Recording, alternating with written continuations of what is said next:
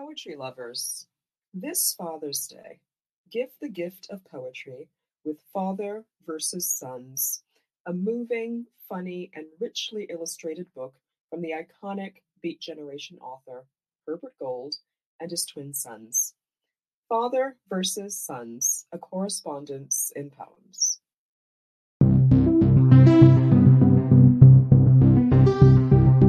Hi, I'm Joseph Olegaspi, author of Threshold, Imago, and the Chapbooks, Postcards, Aviary, Bestiary, and Subways, and Poem a Day guest editor for the month of January. I hope you enjoyed today's offering brought to you by the Academy of American Poets.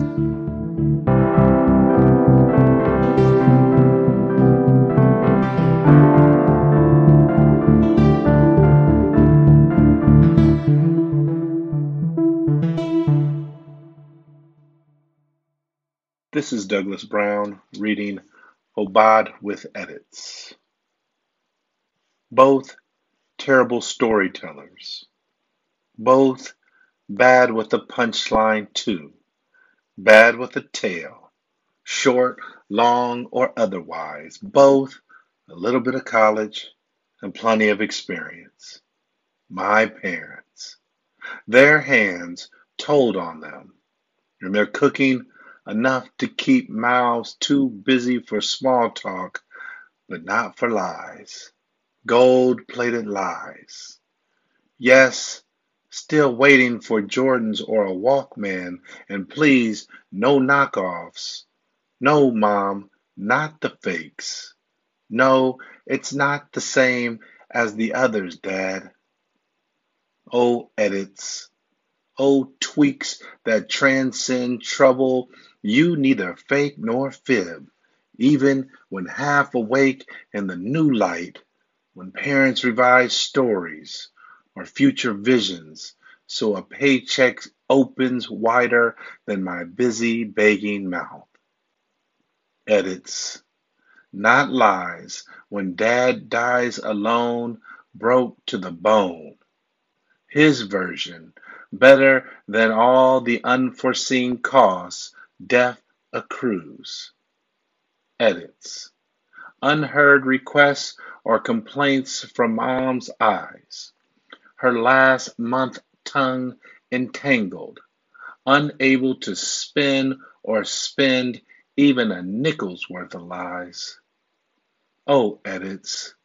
Sun's up, cutting sleep and dream with light and heat, and I do nothing while narratives move along the ceiling. I'm okay. I'm okay. I'm okay. Soon I will tell the lie to the mirror, to my shoes and car keys, to my kiss goodbye love, to my needling co-workers at lunchtime and the commute home again. A kiss hello and a kiss for baby too, until back to dream, when my dead parents visit with new things to say. About this poem. An edit is not a lie, but a tool to get me closer to the truth, the heart work I seem to be fleshing out on the page. This poem's truth holds 1. Reckoning with one's deceased parents, and 2. Just living life does not fully engage grief and depression.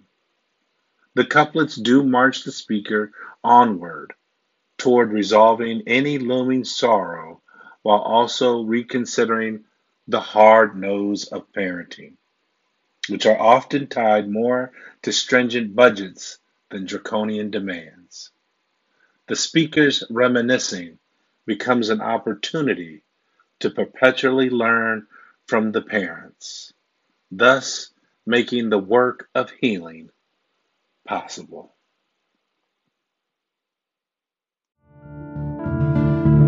Poem a Day is the original daily poetry series featuring new work by today's poets.